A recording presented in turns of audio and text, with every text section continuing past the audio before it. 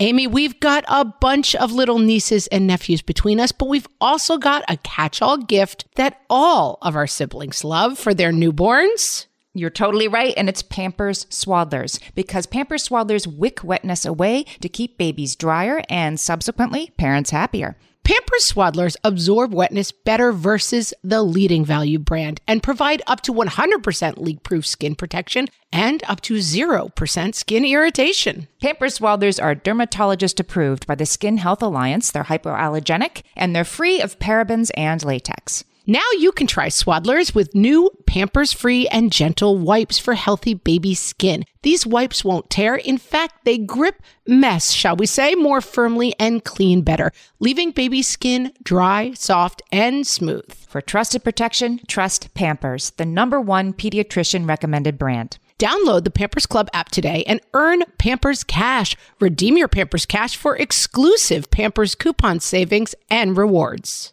Only redeemable via Pampers Club. Pampers Cash has no cash value.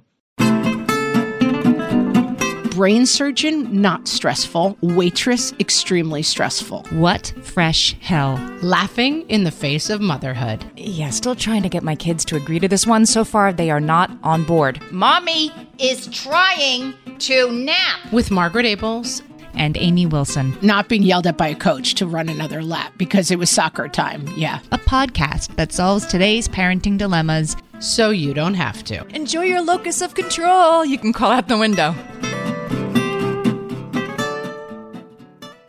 Hello, everyone, and welcome to What Fresh Hell? Laughing in the Face of Motherhood. This is Margaret. And this is Amy. And today we're talking about why kids need more independence than they're getting these days. I believe in this. I mean, it made sense. So there was a study. I love a study. This is a great study because I came into this. I'll read you the thesis. Our thesis, this is Peter Gray at Boston College and others, put out this study saying, our thesis is that a primary cause of the rise in mental disorders among children and teens is a decline over decades in opportunities for children and teens to play independent of direct oversight and control by adults. And I read about this study. I'm like, that's a big claim. That's a big thing. Coming in hot. To put on, they should be able to play by themselves more. And I wasn't sure I bought it, but am I giving away the ending to be like, I'm a believer now after having looked at the research behind this? I mean, I'm definitely a believer. I don't like anything that's like, it's mom's fault and scene. That's annoying. Right, annoying. It's not mom's fault, but I do think the world has changed a lot. And I now have an 11, 13, and 15-year-old, and they are in a very burgeoning independent phase.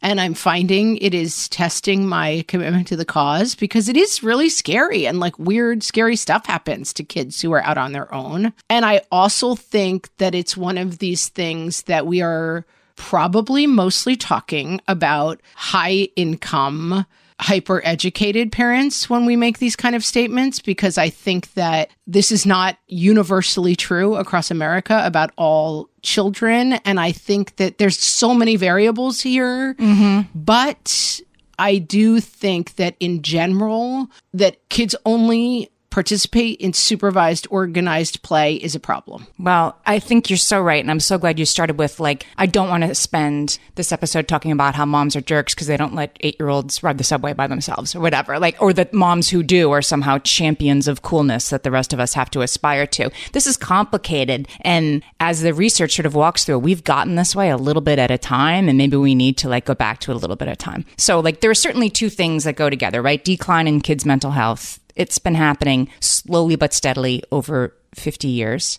And the decline in kids' independent play has seen a very similar trajectory. But correlation is not causation. And I kind of came into this why would they even be related? Am I really going to grow up to be a profoundly depressed adult because I didn't dig in the sandbox enough? That doesn't really make sense to me, but it's not that simple. And I also think we have to say that it's against a backdrop of what is, because I feel like people like to say what the world has changed so much. In fact, the world that our kids live in is comparatively very safe. And that's an interesting factor that the safer the world has gotten in some ways, the more committed to our kids' safety we have become. And it's interesting. Like our kids, I've been reading that book, Tell No One, about the Troubles, the Irish Troubles. And it's like, you know, these kids are just wandering through a war zone 24 hours a day, like going to school. If you've watched the show Derry Girls, it's so great if you haven't seen it. But, you know, our kids are growing up in comparatively calm times. And safer times comparatively sometimes, and also more supervisable, right? Like, you know, we just went out and let's go back to the 70s when I was growing up and let's go back. You know, I came home from school, changed into my dungarees as quickly as I could. Had a cigarette and a beer, got down to playing in the backyard. I wolfed down some ho-hos. Remember those? They were like snack cake. I don't have to remember them. I still have them in my kitchen, Amy. How dare you? Little Debbie's, you know, something like that, little Kool-Aid. And off I went. And I was like not to darken the kitchen doorstep until the church bells at the corner rang, which was about 6:20. And that was like the neighborhood, like, ollie, ollie, oxen free. Everybody has to go home for dinner now. Streetlights are on. Time to come home. Mm-hmm. Until the streetlights came on. Like it really, if you didn't grow up during that time, but you've watched Stranger Things and the kids just like do whatever and ride around on their bikes and have whole like worlds of adventure that the adults aren't read in on. That's like, that is kind of what it was like, except for the aliens. Right. And we would play our neighbors. We would play baseball in the backyard, make up our own rules, solve our own arguments. Did my sister get a baseball bat straight to the face at one point and break her nose? She did and have to go to the hospital. Yes. I mean, there is inherent danger in these relationships. And I will say, I'm joking about my sister, but also a lot of bad stuff happened. You know, I mean, I talked with Dr. Camilo Ortiz on a recent Fresh Take, and like, my husband is always like, we rode around in the back of the pickup truck to Dallas. You know, they would literally pile in the back of the pickup truck with their dog and drive on the highway to Dallas. And they were like, we were fine. It's like, okay, you were fine. But like 5% of the kids got in a fender bender and like kids flew all over the highway. I mean, it's not, you weren't fine. And also in unsupervised situations, bad things did happen to kids. Kids were abused by older kids. Kids were abused by adults. Bad things did happen in these situations. And so I don't really like the facile, like, it was paradise. But it was also a world where, you know, 4-year-olds could cross the street to play at their friend's house, where 11-year-olds had paper routes in the like pre-morning darkness where they were riding their bikes around the neighborhood by themselves. And I don't know if it was a good idea or not. And I don't think we could go back there if we wanted to, but it was true. I think we also really worry about the wrong things, and we can get into that. Like when you hear about a kid getting up at 6 o'clock in the morning in the dark to deliver newspapers, you think that the danger is that a stranger is going to pull up in a van, pull them off of the bike and kidnap them. The chance of that happening is infinitesimally small. Like that is actually not a valid concern. No matter how many true crime podcasts you listen to. Which is part of why you're having this problem. Right. Spoiler alert. But the danger is, back in the day, they're going to get hit by a bike. They're not wearing a helmet. They're going to get a head injury. Sure. That's really the danger of what's going to happen. It's really not the dangers that we worry about. And I do think, you know, people worry about the wrong things. Kids have more freedom today. So this study made an interesting point. Have more freedom in like what they can wear, you know, what they can take in school, how they can identify themselves, right? Like some things are better. And the study sort of argues like, yeah, that's all true. And the one thing that is less free is the opportunity to engage in activities that involve personal responsibility and risk to some degree without adults overseeing them. But your risk calculation is also wrong because they're sitting at home with a phone that can access the world's worst information at the touch of their fingers. And so like the unbelievable danger that is outside your door, the call is coming from inside the house. Goldilocks alert. Back in my day, there are a couple of factors that I thought were like, wow, I never really thought of it this way, that have sort of changed since we were all, you know, riding our bikes with the banana seats around the neighborhood until it got dark outside. So here's what they were. The study kind of ticks through them. The first one was what they called CIM, Children's Independent Mobility. Guess what country in the world has more CIM than any other nation in today's world? Yeah, Finland. Okay. They do everything right. Maybe the takeaway is you all move to Finland where the babies sleep outside and the CIM rate of independent mobility is much higher than in the United States. Yeah. I mean, we have a friend who moved to Denmark and she's constantly posting and it's like, right. Her kids get home and they're like, oh, we went out to the ocean today and we were grabbing fish out of the pond. And it's like, I never signed a permission slip. Like, it's like, we just got on our bikes and rode 40 miles to the ocean and just grabbed fish. Yeah. I guess they're still doing that in Finland, at least according to this study. Yeah. They don't have tort laws in Finland. And that's a big part of this. Tort laws meaning like we sue people if you get you sue the school if they get in a bike accident on the way to the, yeah. Right. Yeah. You slip and fall on the ice outside. Some other things about school. These were some data that I really thought was fascinating. Since the 1950s to now, I mean, long time, but still, over the last 75 years, let's say, the length of the school year in the United States has increased by 5 weeks. It's 5 weeks long. And I thought so. I thought we were like out of pretty much done by Memorial Day and did not start before Labor Day. And now I feel like the kids have like 10 minutes off in July. No, we go like a full month off after Memorial Day. And then they come home with 4 hours of homework. So like, when is this free play happening? Right. Homework is another factor. Exactly. Homework, when we were in early grades, I had to color a worksheet once in a while, like in kindergarten, first grade. I don't think I had any homework in kindergarten. No homework. You shouldn't have. We didn't have homework before 4th grade. Right. It didn't exist. Now it exists. Somebody just put in our Facebook group that her 3-year-old was sent home with a draw these letters. Oh, no. Worksheet that a 3-year-old is manifestly incapable of doing. Like a 3-year-old does not have the fine motor skills to do such a thing. It's preposterous. Not available for us. The creep is real. The length of the school day has also increased over the last couple of generations. Makes sense. Recess time has decreased. Yes. Some kids don't get it. Some kids get 20 minutes of it. Some kids have indoor recess for, terrible reasons. And so all in all, putting all this together, our kids, speaking for you and me, our kids are spending about 11 hours a week more on school and homework than you and I did when we went to school.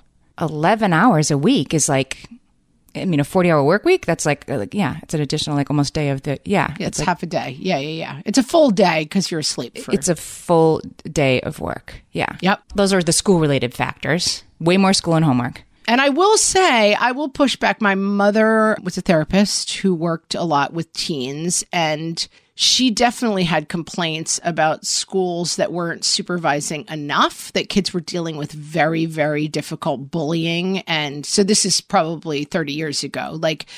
Kids were dealing with incredibly difficult situations at school that they were not equipped for, and that there was not enough supervision of the kids, basically in between classes and in the hallways, and that she was always frustrated that kids were kind of sent to the wolves in certain schools that she worked with. That there should be a little more supervision. And so it's not facile answers. I get that there's a recess aid and that means that kids don't have to work it out for themselves.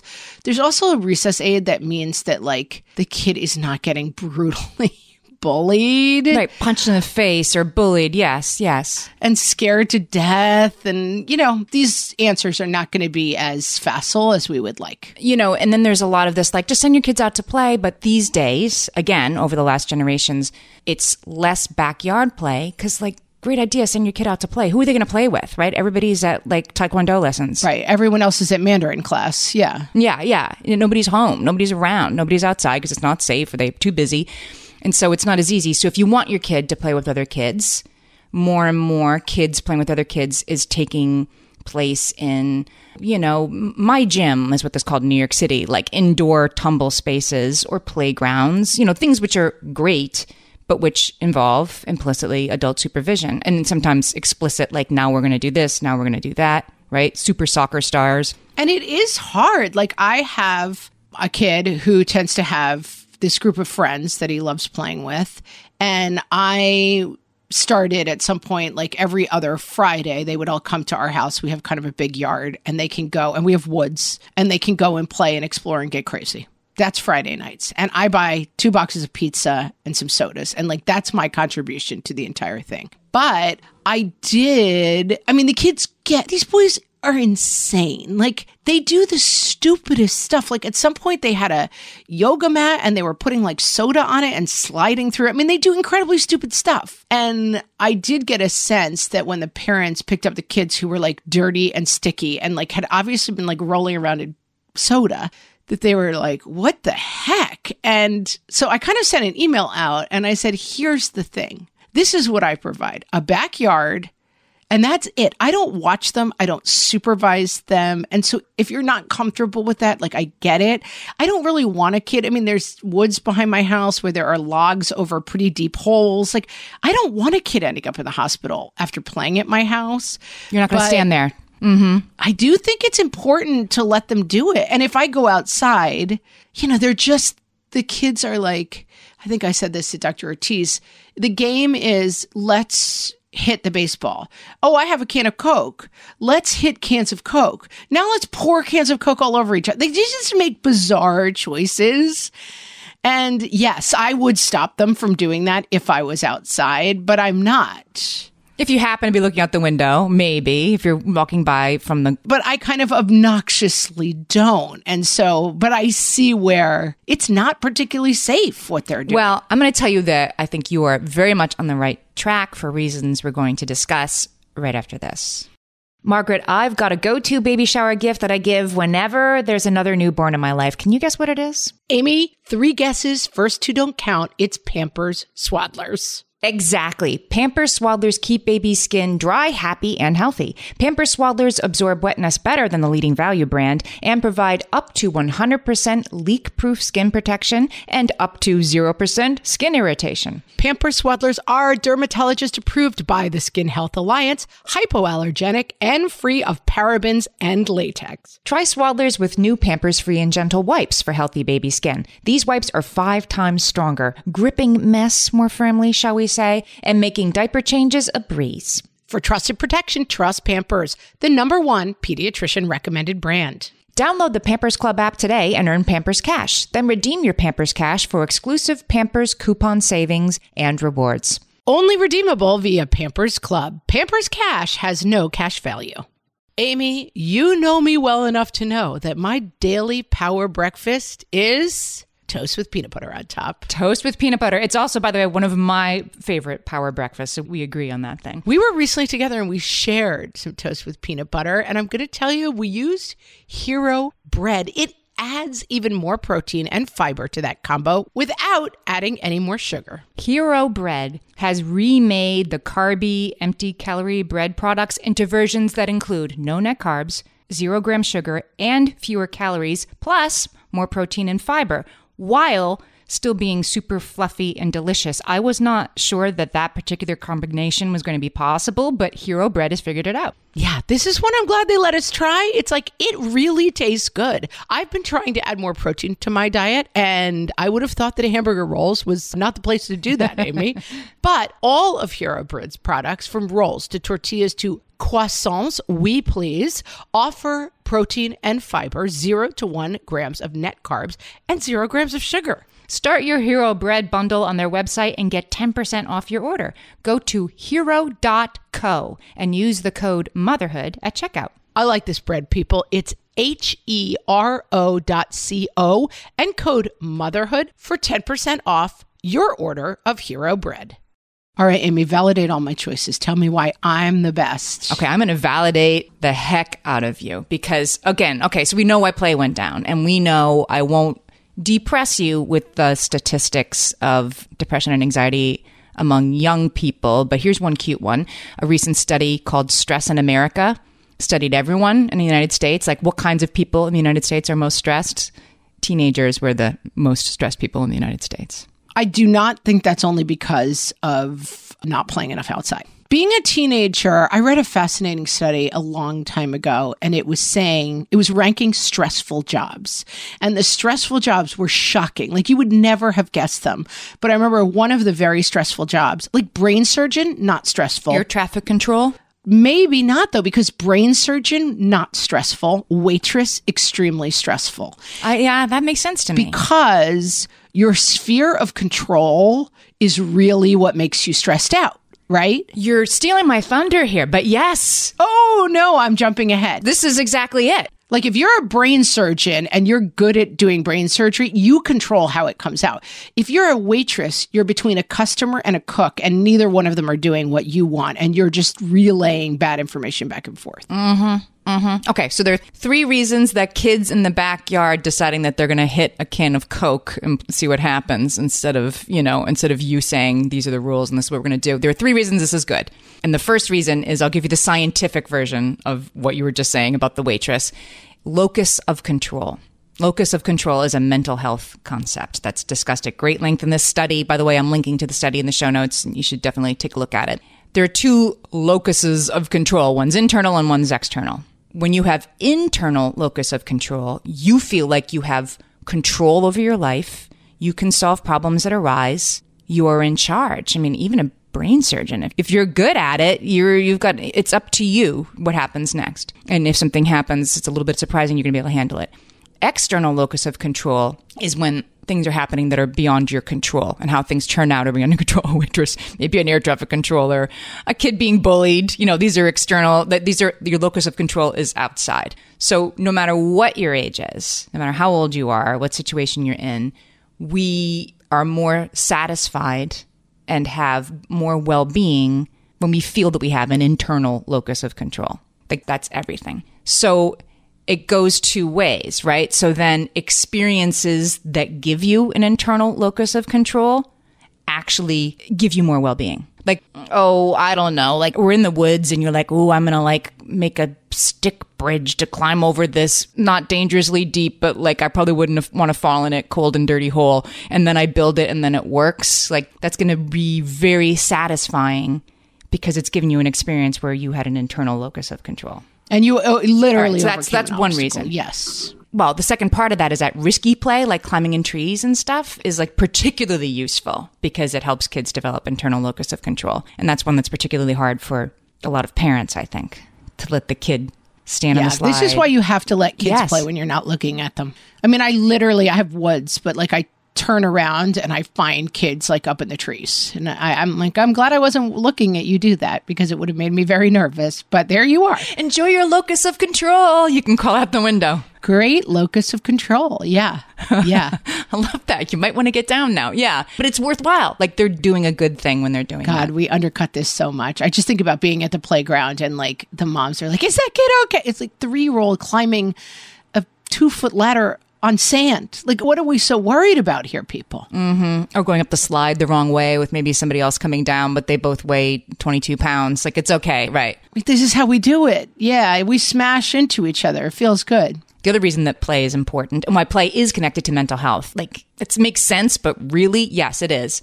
So there was a study where 6 to 8-year-olds were told to draw pictures of what made them happy and then explain what was happening in the picture. And almost everything they drew was, I'm playing, I'm playing, I'm playing. That's when they had to conceive happiness, they drew themselves playing. Or they drew kids playing. That was happiness. That equaled happiness to kids. Right. Not being yelled at by a coach to run another lap because it was soccer time. Yeah. So then there was another study where kindergartners were shown 2 sets of pictures. In one set of pictures, kids were, say, they were having, let's use your example, they were playing, baseball. In one picture, they're playing baseball and having fun. And in the other set of pictures, they're playing baseball and they're having fun, but there's a coach standing there or there's an adult watching in the picture. And the kindergartners only called what was happening in the picture play if the adult wasn't in the picture. I mean, listen up, people. That's incredible. Isn't that incredible? Isn't that incredible? Right? If it's just kids in the picture, that's playing. If there's an adult picture, then that became, they're learning how to play baseball. They're learning, they're being taught. They're deep. I like that. Yeah. They're at baseball practice, right? It's really deep. And then there's other studies that have shown that the presence of an adult, they do like actual studies where like they give kids blocks to play with and they run a version where there's an adult standing there watching them, and then they run a version where they don't know they're being observed, and they play very differently and much more sort of expansively when an adult isn't watching them. Yeah. And I do think that this is a skill that is missing in general, and then it can be hard when you have kids together and they constantly come to the adult, like, well, he did this. I remember watching my sister-in-law years ago with her 2 sons fighting over something. I think we were at the beach. Like, I want to use the pail. He's got the pail. And she just kind of very calmly turned to them and said, well, figure it out or play something else. And then went back to what she was doing. And I thought, wow, that's kind of extraordinary. Like, figure it out or play something else. There is no neutral arbiter who's going to come and solve all your problems for you, because you can see where down the road, and people use all these examples, and I think they get a little bit tweet maybe, but of kids who are calling their moms to talk to their college deans and stuff, but that the idea is kids who cannot solve problems without an adult. Mm-hmm. Yeah, I mean, I think some of that is like apocryphal, and it's fun to make fun of, the hovering helicopter parent. But there are a lot of older kids and college students, who are at college right now, pretty unhappy, maybe unable to make decisions, and a little bit, I mean, let's be really honest, like a little bit delayed launch because of COVID when we were all stuck inside together, right? For sure. And the other thing I want to say about this, because I think that it's not, we haven't talked about it yet, and maybe you have it somewhere, but we're talking about kids who were kind of born on a pedestal. And that a pedestal feels rickety at a certain point. Like being born on a pedestal, you're safe. Every day at kindergarten is your special day. My kids, I always say, their elementary school is like Wonderland. I'm like, not every day has a theme and it's always fun. And we have a buddy bench in case anybody feels, not that I'm goofing on the buddy bench. I like the buddy bench. But you know what I mean? Like every conflict is resolved. And I think that part of the mental health crisis is a little bit innate to kids who are born into very favorable circumstances, because you think the pedestal is home, and then as you come into your theory of mind and you're a teenager, you're like, oh my gosh, like the world is a very difficult place, and that hasn't touched me, but it's going to at some point.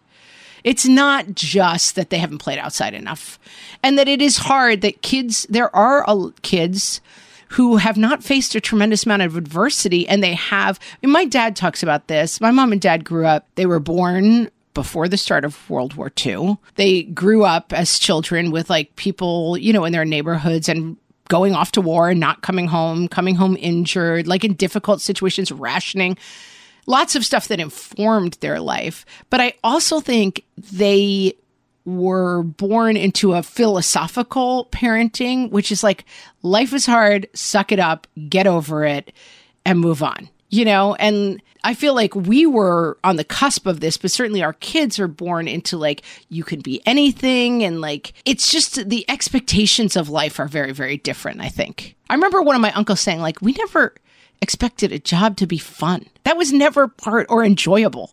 Like that was never part of our story. P.S. I had jobs, right? Like I was babysitting, and I had a job after school by the time I was 14. I mean, it was a different time. And that our mothers, it was like, are you going to be a mom, a nurse, or a teacher? Those are your only choices. So there were certainly downsides of that. And we've talked with people about like not being allowed to express your emotions was hard in different ways. But I do think this like open field is very anxiety producing. The idea of like, you can be anything. And by the way, you better be something, because everyone's something super impressive. Right. As long as it's special. Because you were born special. You were told you're special. And like, someday you're going to be 40 and you're not going to be that special, It's depressing. The buddy bench thing. It occurred to me when you were saying about the buddy bench. It actually is an interesting example, because I think it is an example of doing the right thing, which is the buddy bench exists, in case anybody's listening doesn't know what we're talking about. It's something that you can have in a play space that's designated. If a kid doesn't have anybody to play with, if a kid's feeling sad and lonely, they go and sit on the buddy bench. And then if another kid wants to, be their friend or wants to play with them or wants to find out why they're sad, they go join them on the buddy bench. It's not a place where a teacher sits in case anybody's sad and needs company. It's not a place where like a teacher tells you to go over, although they probably do. Conversations with guideposts. I mean, maybe they do. Yeah. But it's going back to this locus of control thing. Like if a kid feels like, I don't know what to do, I want to play, but I feel like I have to wait for somebody else. Like there is something you can do. You can go sit on that buddy bench and take charge of your own situation. Like I'd like to take part, but I don't know how. It's a way out besides, crying and waiting for the teacher to rescue you. I think that's really true. And I also think that what we've missed a little bit is that it's scaffolding. The buddy bench is scaffolding. It's a little bit of help to solve a problem that a lot of people have. And that what we've done instead is like there's 4 aides walking around the playground being like, I'll play with you. You know, I definitely had a kid who was struggling socially. And when they talked about who they were playing with every time at recess, it was like a 34-year-old woman who was clearly a playground aide. And I was like, I'm not sure that's your best option when you're a first grader, but God bless. I'm glad you have somebody. But I think that whether or not there's a 1-to-1 ratio of not free playing and then being an anxious teenager. I mean, I think there's something kind of baked in the cake right now in people who have security in their lives in general, that like your childhood is basically like Disneyland and fairy tales. And then when you're a teenager, you're like Nietzsche, Machiavelli suddenly come in and you're like, wait a minute, what? Like the world will meet you at some point, you know? And I think it can be hard to like toughen up and get grit in kids who are, you know, very privileged children. But I do think independence can be very key in that. Like, let them go out and face the world. And I have an example I want to discuss with you after this break.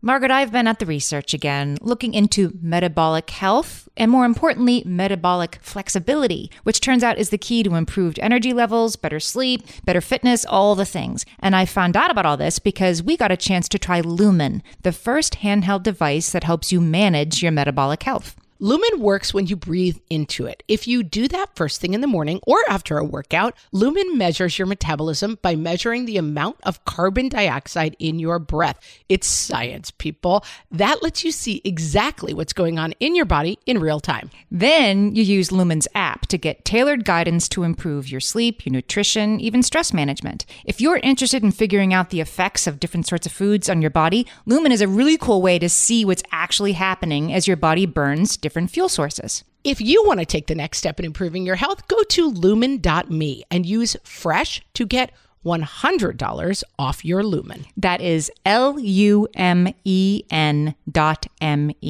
Lumen.me, and use the code FRESH at checkout for $100 off. Thank you, Lumen, for sponsoring this episode.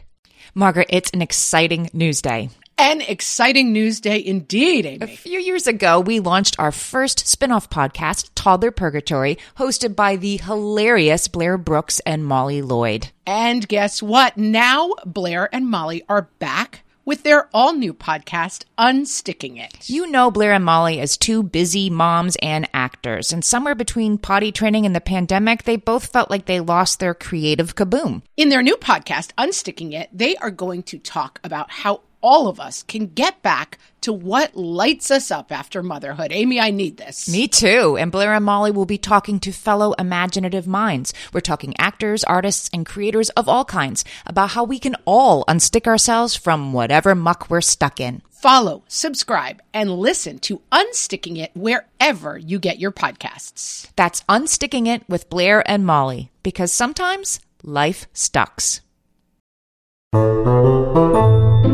And now, how we're doing on our New Year's resolutions. From the What Fresh Hell podcast. Get more rest. Yeah, still trying to get my kids to agree to this one. So far, they are not on board. Mommy is trying to nap.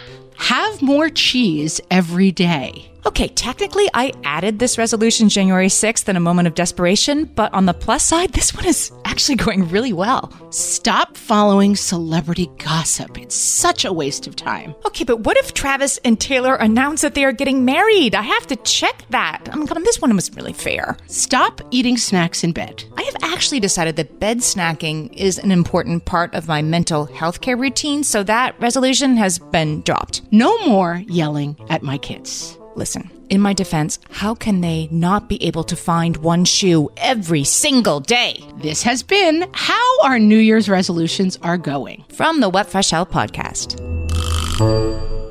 So my teens are starting to do a lot of things independently, and it is nerve-wracking. One of my kids recently had an outing where they were at a big, giant mall. And in a kind of boring long story, one of the stores closed. And so they had to go out the exterior door of the mall and come like walk all the way back around into the mall through a different entrance. They were seeing a late night movie. The stores were closing. All this to say, they ended up out in the parking lot where another group of kids approached their group of kids and was like hassling them, I would say. You know, it wasn't dangerous, but it was a little thing going on. And my first reaction is like, okay, no more nights at the mall, you know? I mean, in this case, it was nothing really bad happened. They got into like a small confrontation. I think the other kids were being like kind of aggressive and like frightening them, certainly, but nothing really bad happened. So yeah, I think that what we're coming to is that kids will do things where they can get hurt. Like you have to have that as part of the equation because you can't guarantee that. I mean, and people will say this like, well, we should let kids have more. Okay, but what happened is like there was a kid in my town who something terrible happened. Yes, like that unfortunately is part of the equation. But also on the other side of the equation, there may have been a kid in your town who was sitting at home upstairs in their bedroom on a phone and doing something that you really don't want them doing. Like the idea that we can keep everybody safe all the time, sadly, not available to you. I think there's a sliding scale too. Like if the kid standing at the top of the slide falls off the slide, I mean, he might break his arm. It might be unpleasant. He might get a boo-boo. He might bump his head. Like, it's not great, but there's a continuum between that and, like, sometimes kids are snatched off the streets and they never come back. Like, and I think we try to protect our kids from each of those things as if they're in any way equal. Dr. Ortiz said something really interesting that struck with me, that he was saying, because I was like, where do you start with this stuff? Like, you don't want to pull the reins all the way back. And he said, you should start with things that are psychologically dangerous versus physically dangerous. And I was like, oh, that seems smart to me in terms of like give me an example. Like a challenging thing for them to figure out, which is like you figure out how to make dinner on your own. Like that's a mental challenge that is challenging.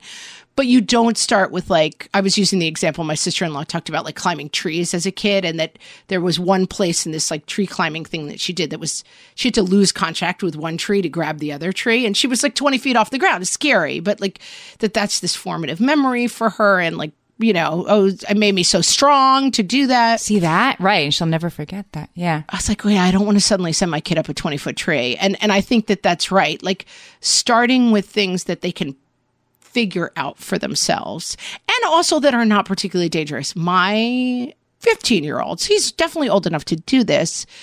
We went to go watch the marathon in New York City and he wanted to go a little bit later. And he said, what if I take the train to Grand Central and then find you in the city?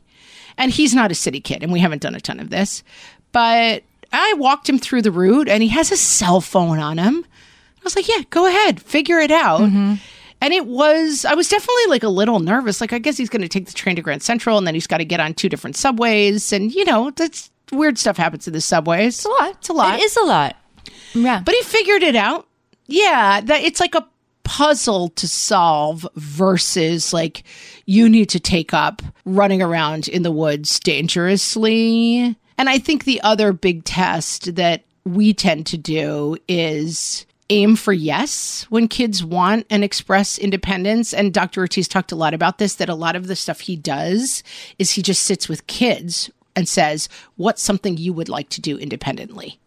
And it's like, well, I think I could get myself to school. I think I could make dinner. And then seeing if the parents are comfortable with that. But you kind of have to start from a yes and then think, well, I don't want them to walk to school because why? Because they could get cold is not a good reason to not have them walk to school. Because they could get kidnapped is not a valid reason to not have them walk to school.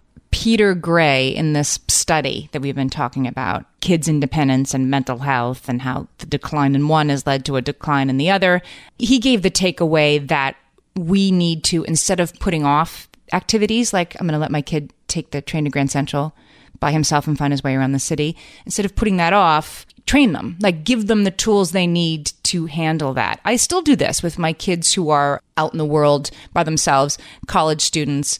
Let me tell you something, like when your kids get to college age and they've been looking at their phones while you've traveled as a pack for the last 18 years, sometimes they don't know, and they don't know what gate their flight is at, like they might text you and then you say like, you're going to find somebody who looks like they work for the airline and you're going to walk up to them and ask them, and like, you might have to walk them through it, but giving them those tools ahead of time and then having them do it. Now, having listened to this episode, you're helping them literally increase their happiness in the future because they're in charge of themselves. They have independence.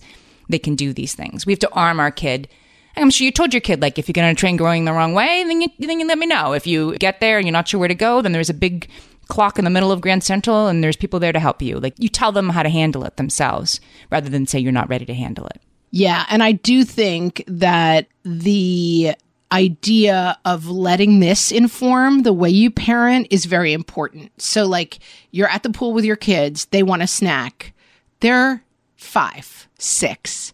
You give them $5 and you say, go to the snack bar and get what you want. If you want, figure it out. You have to wait. And then they're going to come back and they won't have change. And you'll say, go back. The first time I let my kids go to a diner by himself, I was like, don't forget to leave a tip. And I think the bill was $14 and he left 2 20s. I was like, okay, so that was too much of a tip, but they're learning it. And then you're redirecting them versus you're sitting over them and talking them through it. I think that whenever you look at the world and think, like, what could my kids do for themselves? Like, and also it makes your life so much easier when they're older. And then I think we have to do some work around, is the danger thought that I'm having actually true? And there's never going to be a 0% chance that nothing goes wrong, but could your kid be sitting at home and a meteor falls on the house? Yes, that could happen, but it's not going. I mean, we can't live our lives that way. And so, yeah, I think the sliding scale of danger and the sliding scale of, opportunities that you're letting them take advantage of is really, really important. Yeah, it's a sliding scale. Exactly. So I was just having a discussion with some other moms about this week.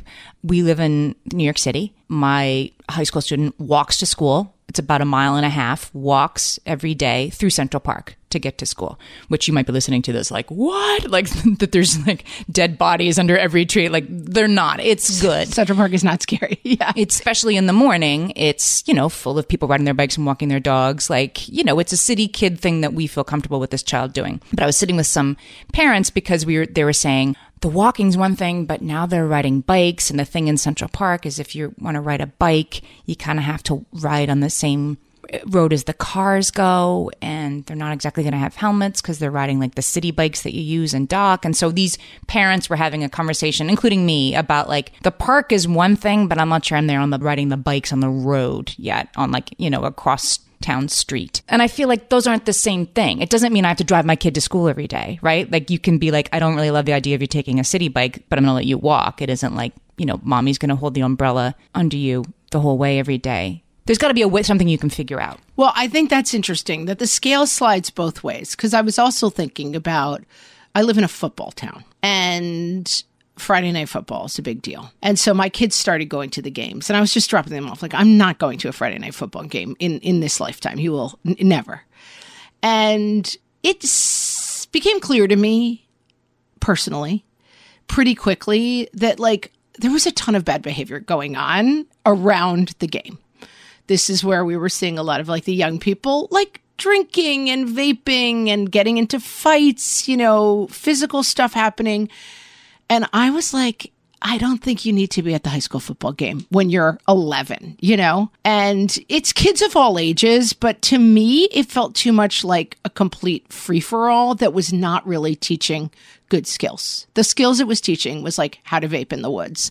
And my choice was, I don't think y'all need to be out in the woods with a bunch of teenagers. That is not interesting to me as a learning experience. If you want to be with a bunch of teenagers with no alcohol in my yard, climbing trees and playing games and figuring things out for yourself, I'm all for those skills. but I'm not for 4 hours of unsupervised teens in the woods. And I think that that's where I slid the scale back a little bit. Like, oh, I think this is a little over your head right now. And you don't have the skills to navigate situations where things that are much more advanced than you are happening. And so I think it's hard to make blanket statements. Like, I would be fine with my 11-year-old riding the train into the city and taking the subway somewhere. There's plenty of adults around. There's plenty of people to ask for help. Like, that's a situation where you're independent, but there's a ton of scaffolding around you. I don't want her in a situation where there's mixed ages doing nonsense out in the woods with no adults around because they've snuck away from the adults. And so I don't think it's easy to say, like, this is one thing, I'm not ready for that. She's not ready for that. No, but she's not supposed to be, right? Like, there's an 11-year-old at a high school party is not a good idea. But a high school kid at a high school party needs to be armed with the things that they need to do, rather than you saying you can't ever go to football games as a high school junior because something bad might happen, right? And when the time comes, she'll be ready. Well, and I think where I come down is like, this is a realistic danger. Underage drinking, underage romantic activity, and vaping, those are dangers. Like, that's an actual danger that I don't want my kid exposed to. So I'm going to keep them out of that situation for a little longer than maybe some other parents. But I think when I look at, like, I'm worried about my kid riding his bike to school because someone could kidnap him, that I'm like, I got to cross that off. I don't think that's as realistic a danger. And so I think sometimes we're kind of bad at reading what's dangerous. Yes. Right. So find those places and give your kids more independence, because you now know that it's actually contributing to their happiness and their joy and their well-being. And it's worth finding, pushing on the boundaries a lot. It's worth it. Amy, agree. We solved it. We solved it. We solved it as always. This reminds me of the newest addition to Atlas Media, the 1,000 Hours Outside podcast. It's 200 episodes of inspiration on how to get your kids outside. The goal is 1,000 hours a year. I mean, that's a lot of hours, but Ginny does it. And in every episode, she walks you through how you can prioritize outdoor play for your kids, which of course is all about independence and doing crazy things. Absolutely. Check out the 1,000 Hours Outside podcast. And with that, friends, we'll talk to you next time. Thanks, everybody.